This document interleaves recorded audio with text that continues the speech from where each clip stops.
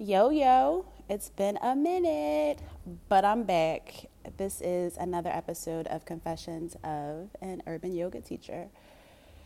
So perhaps you've been wondering where I am, where I've been, all of the things. And to be honest, I've really just been doing life, trying to figure out the balance of being a solopreneur, as the kids call it now, being a better mom, and then just being better to myself and to my spirit.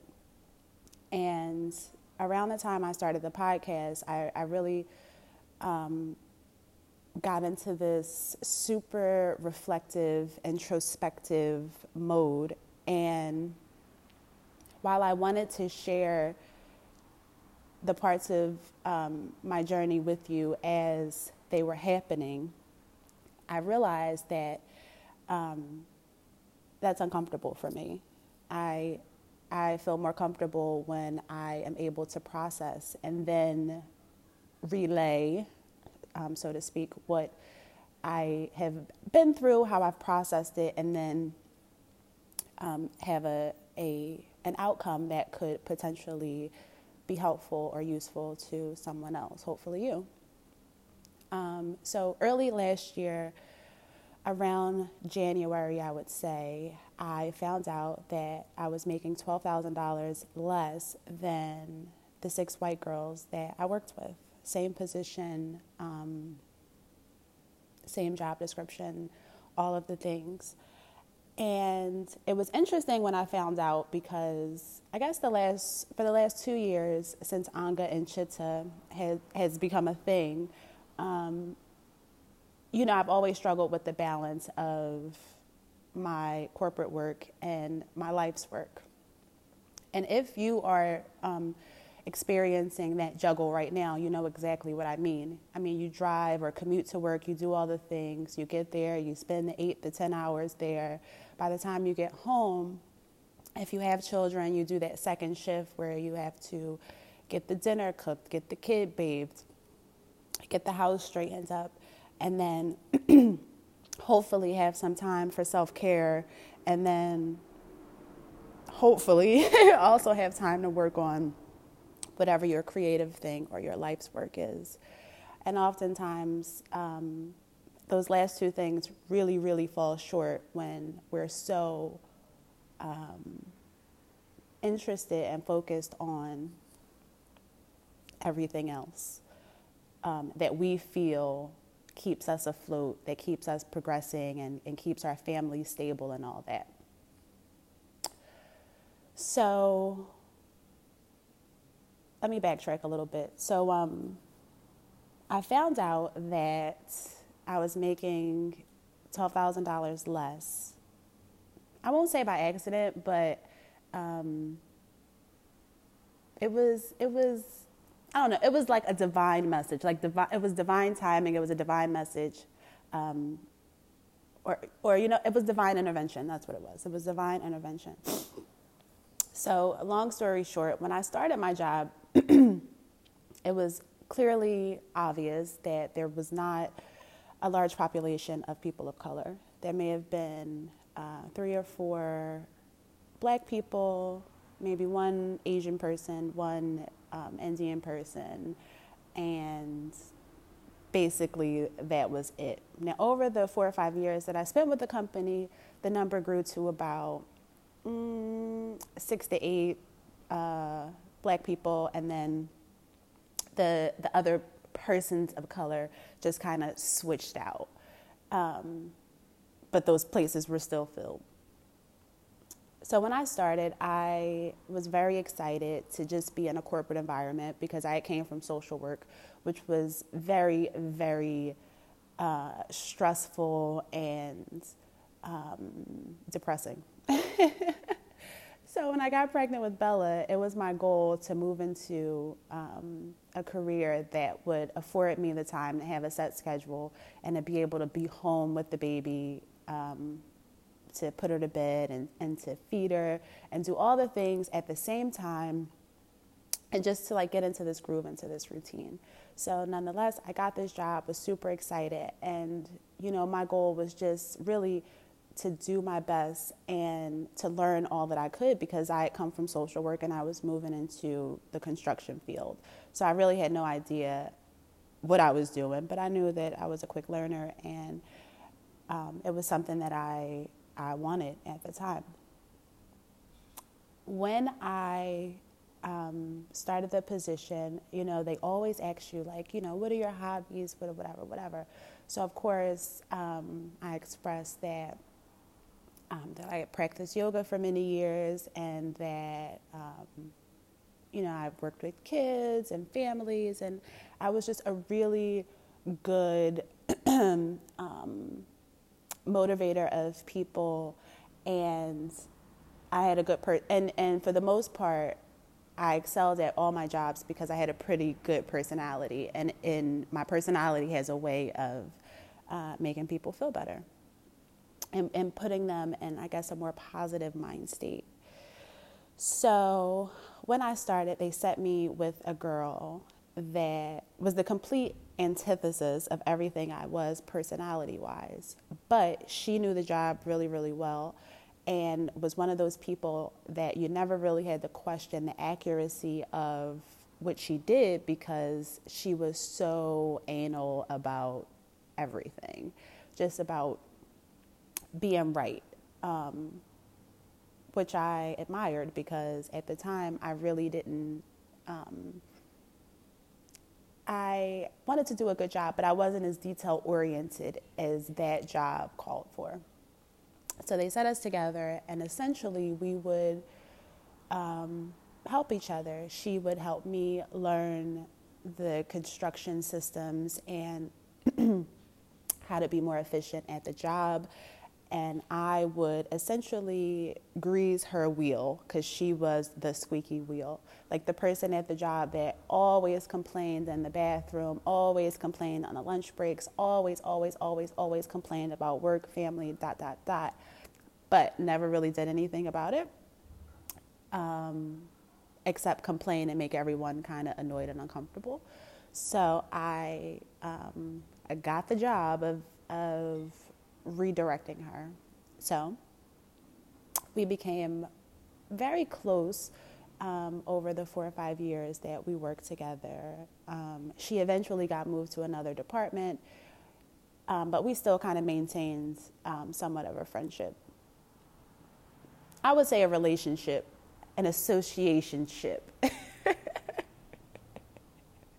It's funny how you work with people for years. You see them every day. You share personal things with them. But then when you leave a job, it's like the relationship is over. That always bugs me out. But nonetheless, it was rare that we would see each other during the day, because we didn't work in the same department or the same area anymore. But one particular day, we were covering the reception phones for some reason or another, and she was my relief on this particular day. So something happened, and she was supposed to have a meeting for a raise or something, and she was upset about it. So because I am her emotional support person, and for the last 4 years, I've been the person that she has started to kind of direct all her grievances to. She naturally just did that this time too. So I'm a person that if somebody has given me information, especially personal information, I try not to pry. Like I won't ask any questions outside of questions of clarification. So if you say something and I'm kind of unsure about what you're saying or the picture you're creating, I may ask you to clarify.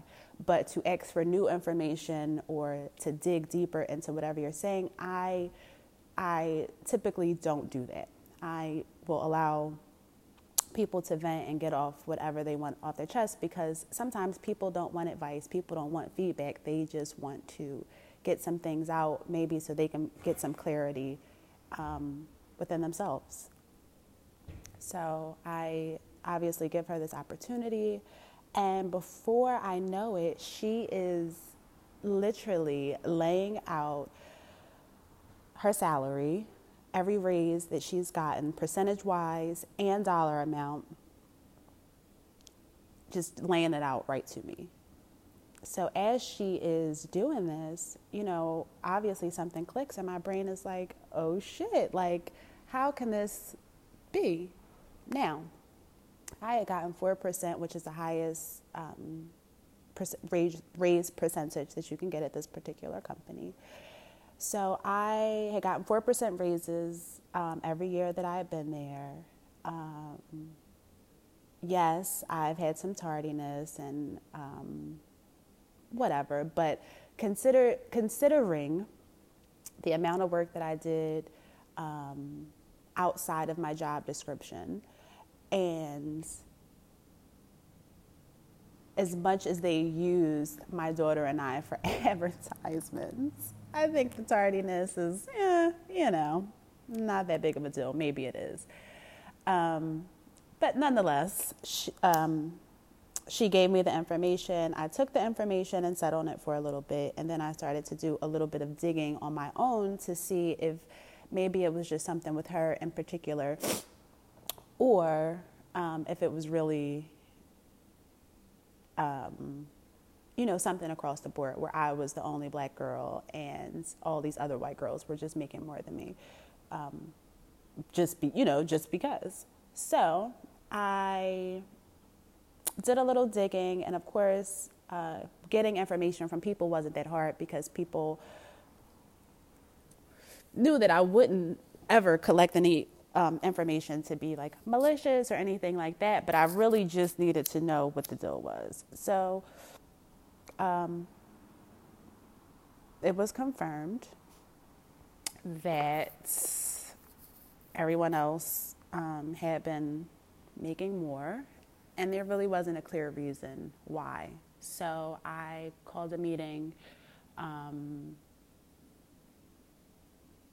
It was clear from the first meeting that they didn't expect me to find this out and were very upset with the person that relayed the information, although it was innocent. And that's where I think the decision was made for me that I needed to,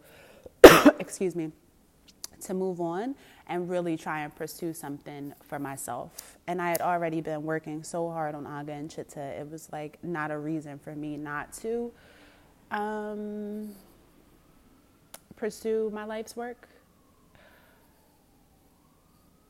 But at the same time, to change my mindset was difficult because I do have a toddler and she needs health care and I need health care and we have bills, and it's a difference from having that guaranteed every 2 week, or if you get paid every week, whatever, paycheck, opposed to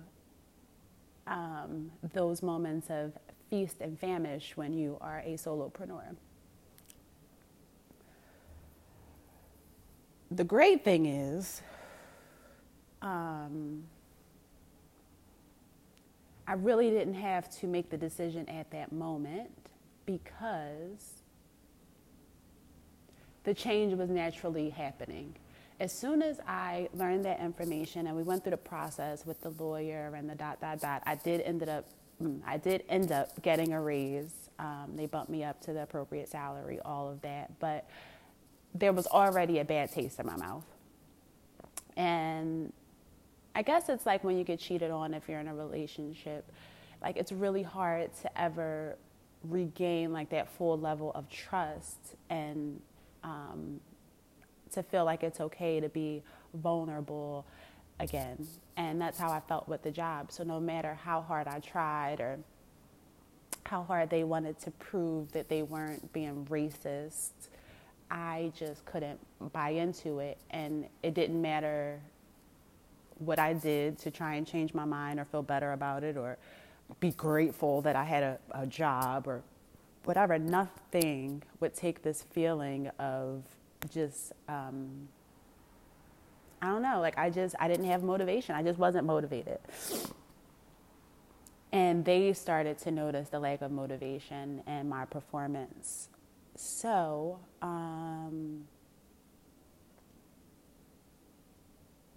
before long, they ended up letting me go, and it was legitimately the happiest day of my life. So this happened 1 week before I went to Disney World with my daughter, and I had actually prayed. I had been praying the whole time. I'm a big prayer. But I prayed, I guess a couple weeks before we left for Disney, and I was like, God, I really just want to go on this trip and enjoy it. I'm too pussy to quit the job. But if this is really meant to be the path for me, please help me a little bit one way or another. And I want to say the Friday before we went to Disney, they called me in and they let me go. And I swear, the same jubilance that I felt when I got that job 4 or 5 years prior is the same thing I felt being let go, because I knew that I was stepping into my own. So since October, I have solely been working Anga and Chitta, growing this business and trying to create more opportunities for those around me. Obviously trying to share as much yoga as possible, while also putting forth some effort to destigmatize cannabis. There's so much negativity around this plant, and it's been years and years of inconsistencies and lies and embellishments and